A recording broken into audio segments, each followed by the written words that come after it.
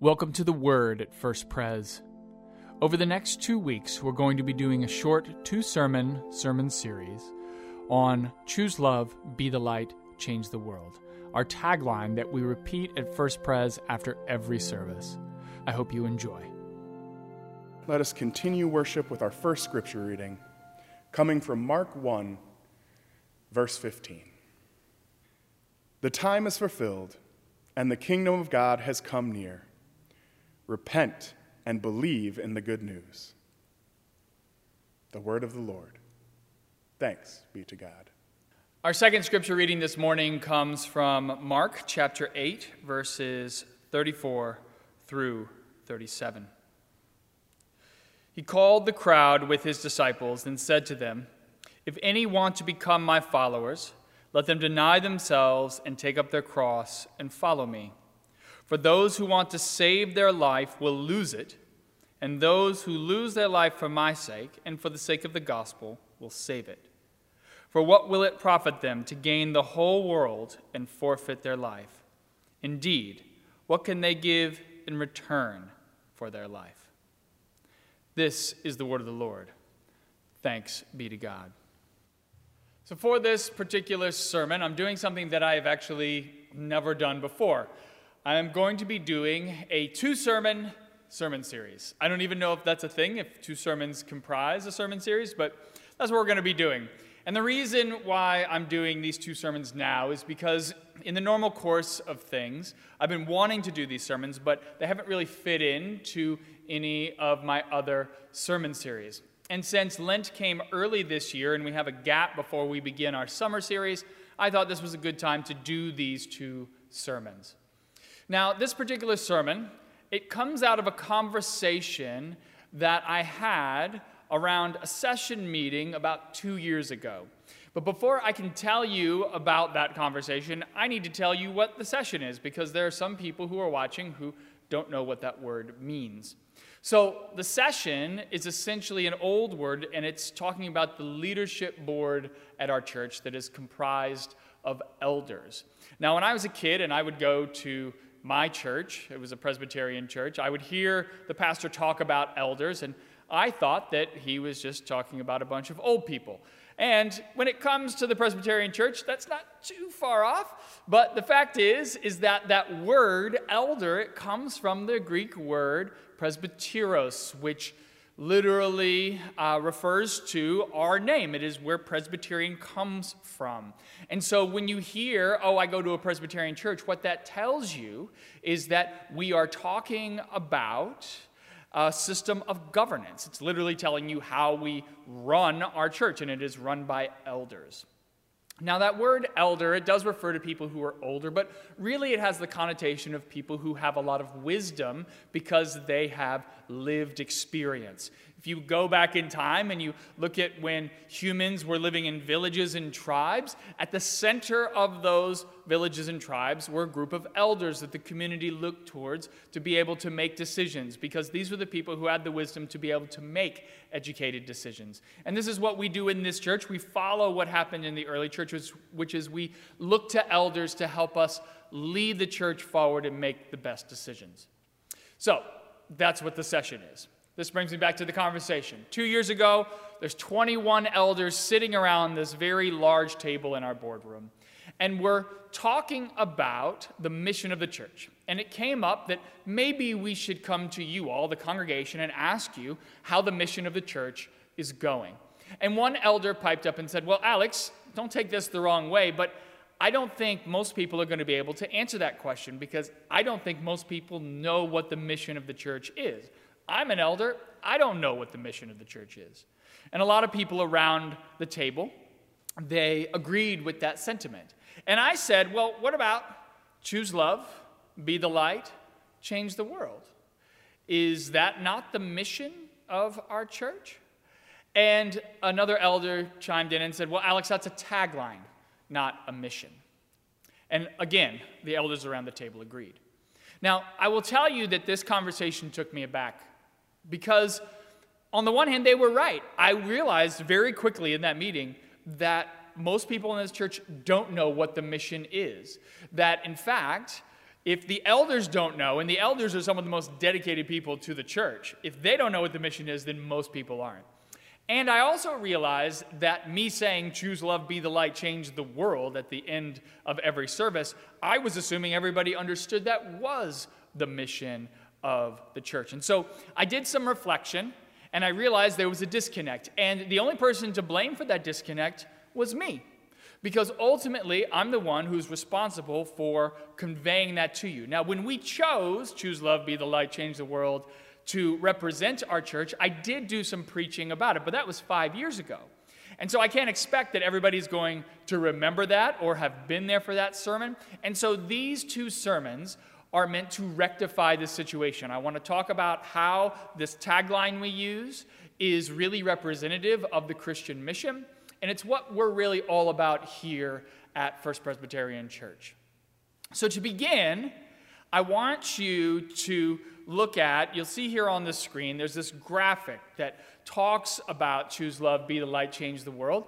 If you're watching on the website, then you can actually get access to an entire page of this that explains all of what this is about. But what you can see at the top there is that the first thing is create the kingdom.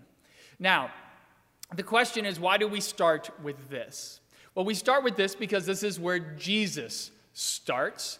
If you read the Gospel of Mark, which is the first gospel that was written about Jesus' life, the first thing that he says is what we find in Mark chapter 1, verse 15. It's literally the first thing that he says. He says, the time is fulfilled, the kingdom of God has come near, repent and believe in the good news.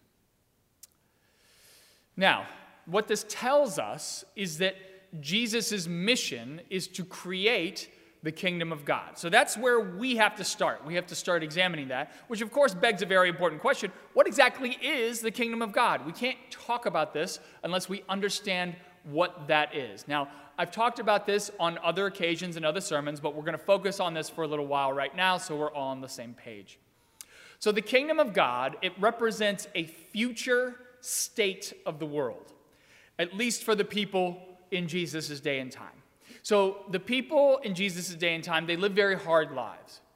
And they were very much looking forward to, and they believed in the kingdom of God because things were so hard. It was basically something that they felt would bring them a better life. So what you have to appreciate is that at the time, the economic circumstances were really, really bad. Many people, they were very deep in debt. And as a result, you had farmers, peasants who were having to sell their land in order to remediate that debt. And so people were out of work, they were out of money, and they were out of faith that the government actually cared about them and was going to help them. So their only hope was a prophecy that had been spoken about many generations earlier by the wise men and the sages. And this prophecy talked about how one day God was going to send a Messiah, a Savior who was going to lead the Jewish people and upend all of the human kingdoms of the world, basically destroy all the nations of the earth. And all of those nations, once they had been obliterated, they would be replaced with one singular nation, which would be called the kingdom of God. Now, what makes the kingdom of God different from all of these other nations is that it's attempting to correct all of the injustice, the inequity, the unfairness that people dealt with in the world. So in God's kingdom, everybody has something to eat. Everybody has clothes on their back. Everybody has a roof over their head. Everybody's treated for their illnesses. No one is forgotten. And so this is why when you hear Jesus talk about the kingdom of God, he basically is discussing or describing it as a world that is very much upside down. So in his world, he says that the first shall be last and the last shall be first. So the idea is that in God's kingdom, what you find is that the wealthiest person in the world is equal with the poorest peasant. In essence, the kingdom of God is a reflection of what we find in Genesis chapter 1, the first page of the Bible, where it says that all humans are created in the image and the likeness of God. And so that's what the kingdom of God is doing, is it's bringing that equality to bear in the real world. So that's the kingdom of God. That's the kingdom in a nutshell. The next aspect we have to talk about is, how does the kingdom come about? How is it created? So essentially, there are two different ways that Christians believe that the kingdom of God will come about. The first way is that it will be created by Jesus himself. Literally, Jesus is the one who has to make it, which means that Jesus would have to come back from heaven, basically wave a magic wand and transform the earth into the kingdom of God. The second way that Christians believe it will happen is that essentially Jesus intends for his disciples to create the kingdom of God in the present. Now, if you believe in the former way of thinking, which many Christians do, which is that they believe Jesus is going to come back and he's going to create the kingdom, then your job as a Christian is to essentially prepare yourself and wait for the kingdom of God to come. On the other hand, if you believe in the latter version of things, then what that means is you are Jesus' hands and feet in the world, and it is your job to create God's kingdom on earth here and now. Now, if you've ever listened to me preach or you know anything about me, you know that I believe in the latter, that it is our responsibility. Now, in order for us to be able to create the kingdom of God, this is where we come back to the choose love, be the light, change the world graphic. We have to go down two parallel paths at the same time. And these two parallel paths, they fuel and serve the other. You need both of them at the same time in order to create the kingdom. So these two parallel paths are social work and soul work. Social work and soul work. So social work is what we talk about with Matthew 25. That's where Jesus tells us you have to feed the hungry, give drink to the thirsty, clothe the naked, welcome the stranger, care for the sick, visit those who are in prison. It also has to do with Mark 11. And in Mark 11, that's where Jesus tells his disciples that they need to follow in his footsteps and they need to overturn systems of injustice that are preventing people from being able to experience the fullness of life that God intended for the creation. Soul work, on the other hand, is what we find in Mark chapter 8. That is what I read to you this morning. And in that it says that anyone who wants to become Jesus' disciple, they must deny themselves, take up their cross, and follow him. In essence, what it's saying is that Christians have to live a life of sacrifice. So what we're going to be focusing on today is soul work. Next week, we'll come back to social work. But what we're going to talk about today will lay the foundation for what we're going to be discussing going forward. So let's start with soul work. What is soul work? So soul work is essentially the transformation we have to go through internally within ourselves to become like Jesus. It's basically how we change ourselves to be like Jesus in the world. And this requires two different elements on our part. The first thing that it requires is that we create a deep connection with God in our hearts. This is often referred to as our spirituality. And the second way this happens is that we have to change the thinking in our minds. So basically what you have is you have your heart and your mind. These are the two things that we have to focus on for soul work. Let's begin with the heart. We're going to talk about creating this connection with God. So how do you go about doing this? Well, most people, when they hear soul work, they automatically think of, oh, well, I need to read the Bible, and I need to pray and meditate, and I need to go to church and worship. And these things certainly are going to enhance your spirituality. There's no doubt about that. But what's fascinating is when you turn to Jesus in the New Testament, he goes kind of in a very different direction with this. He tells us, particularly in Mark 8, that if you want to have a deep connection with God, that you need to be willing to sacrifice. Now, this is a question that you should be raising in your mind is, how is it that sacrifice helps me to create a deep spiritual connection with God? So, to answer this, we have to look at what he says in Mark chapter 8. And in Mark chapter 8, Jesus talks about how if you want to be his disciple, you take up your cross and follow him.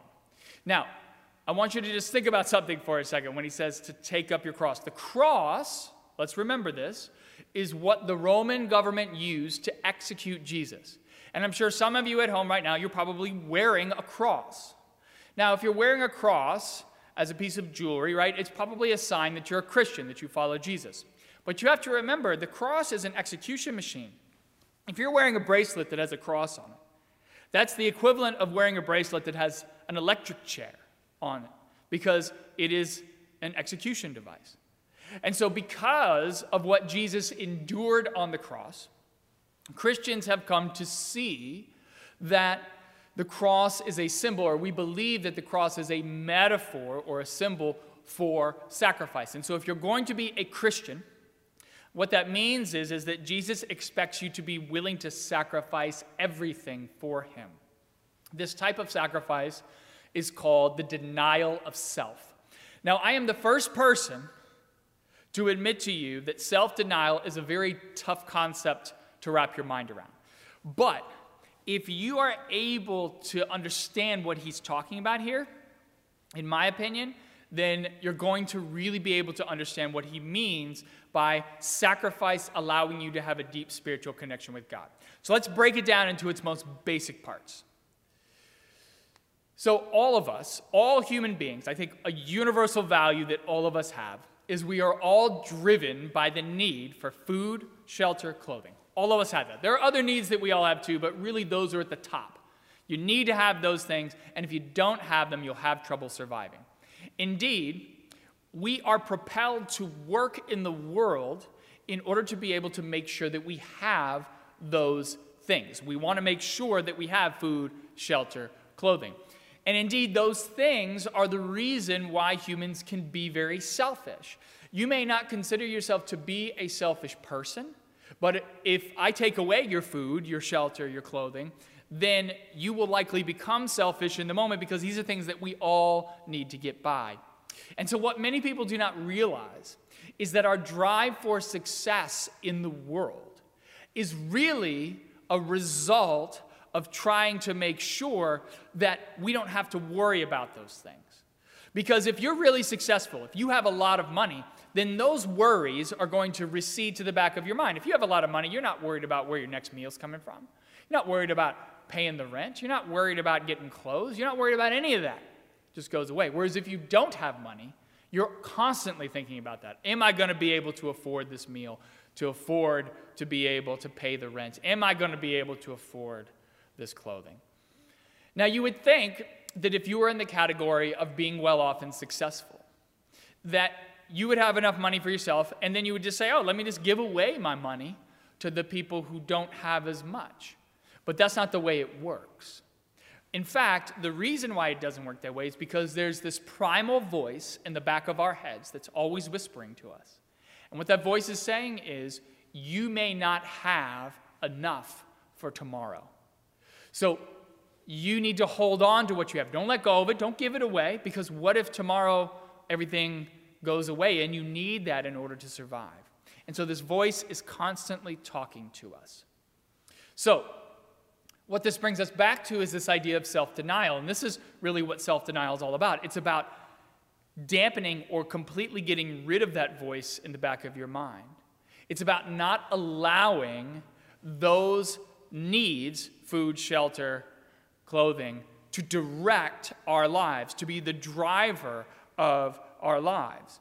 And so when you die to yourself, that's the whole idea, right? You're dying to yourself. You're letting go of the concerns of the world. You're not worried about getting everything that the world has to offer, and you're letting go of all of those things. And the people who have really mastered this idea, what Jesus is talking about, they are much more concerned, once they have gotten rid of that voice and they're not driven by those needs, they're much more concerned with serving others than they are with serving themselves. They realize that it's more important to gain for others than it is to gain for themselves.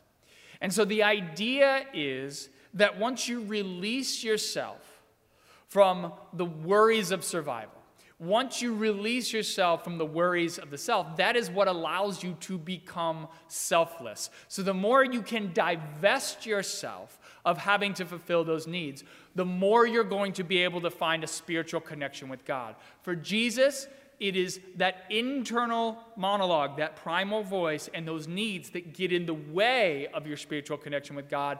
And the more you can get rid of those, the more you can sacrifice those things, the more you're able to have that connection. Now, I refer to this way of being, if you've been around, you've heard me say this, I refer to this as the resurrected life, because you have to go through a death and resurrection just like Jesus did. So you have to be willing to kill off those selfish parts of yourself. And what I mean by that is you got to kill off that voice in the back of your mind.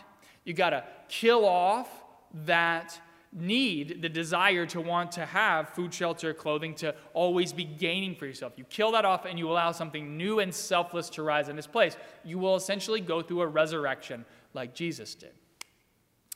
Now, I think for many people, that's the first step, right? Is you have to deal with that. That's the connection that I'm talking about, that first component of connecting with God in your heart, is that you have to get rid of that thing that's in between so that you can have this connection.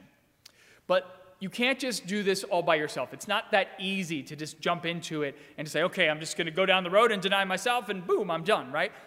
It has to also come as a result of a lot of effort on your part in other areas. And this is where you have to go down the road of changing your thinking in your mind. So it's not so easy that you can just do it. You have to go down a particular path, and that path is known as the way in Christianity. Now, the way is really comprised of Jesus' teachings, particularly his teachings that are found in the Sermon on the Mount in chapters 5 through 7 in the Gospel of Matthew. Now, these teachings, they are deceptively challenging. You can read a lot of what he says there, and you can think to yourself, oh, I can do this no problem. But what you come to realize is that it actually takes years and even decades to master these because they are so counterintuitive to our natural way of being. It is not natural for us to want to give away our money so that we can connect with God. It's not natural for us to want to stand up for the poor, the oppressed, and the marginalized. It's not natural for us to want to love our enemy and pray for those who are trying to hurt us. So those are not natural ways of being. And so if you want to live out Jesus' teachings, you have to kill off, literally go through a death and resurrection. You got to kill off those parts of yourself and let something new rise in its place. So let's go back and look at each of those examples. So your inclination is not to want to let go of your money. Because why? Because that voice is in the back of your mind, that primal voice saying, hold on to this. You need this for yourself. Don't let go of it. So you have to sacrifice that part of yourself and let it go so that you can let go of your money. The same thing is true when it comes to being able to stand up for the oppressed and the marginalized and the poor. Our natural inclination is for us to not want to have to do that because in our back of our minds, we're like, well, you got to be safe. Don't stand up and try to help those people. You need to worry about you first. Don't worry about them. Just take care of yourself.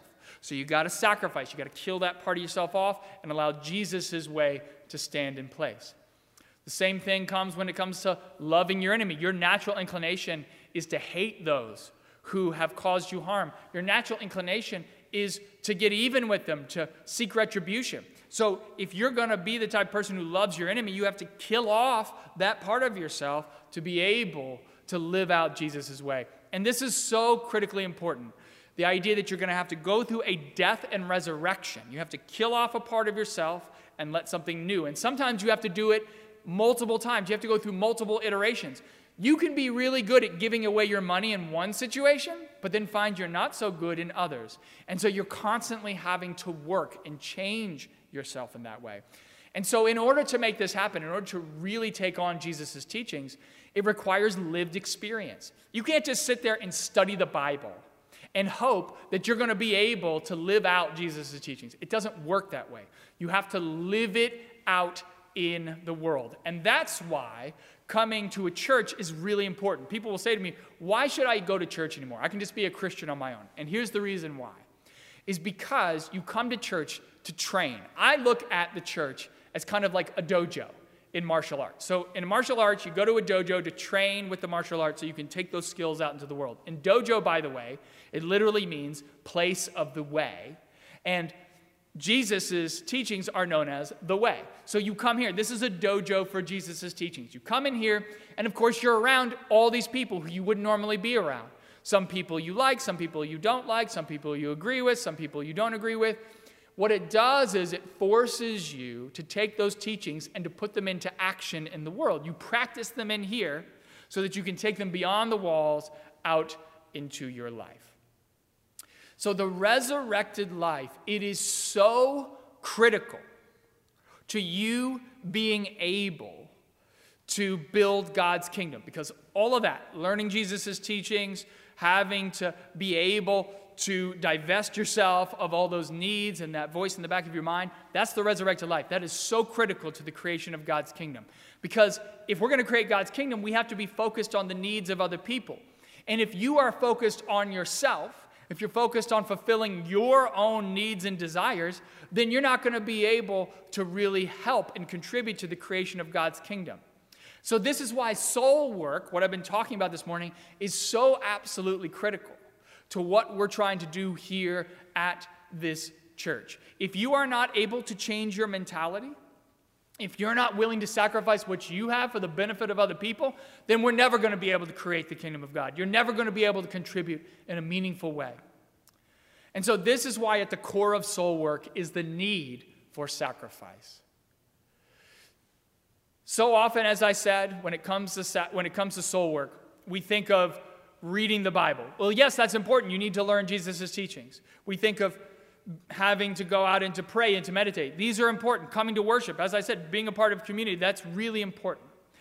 But when we look at Jesus, what he tells us is that if you truly want to gain a spiritual connection with God, you have to be willing to sacrifice. That has to be the top priority for you.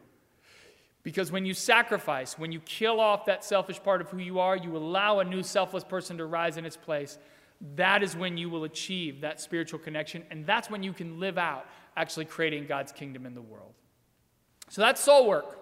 That's what we came here to talk about today. Next week, we're going to talk about social work, which is the actual physical action of you going out into the world and creating the kingdom. Today was all about talking about you personally, internally. And next week, we're going to talk more about choose love, be the light, change the world, and why this really speaks to the Christian mission, which I'm sure some of you are like, he never really talked about that at all today, which I didn't, because I needed to lay the foundation for what we're going to do.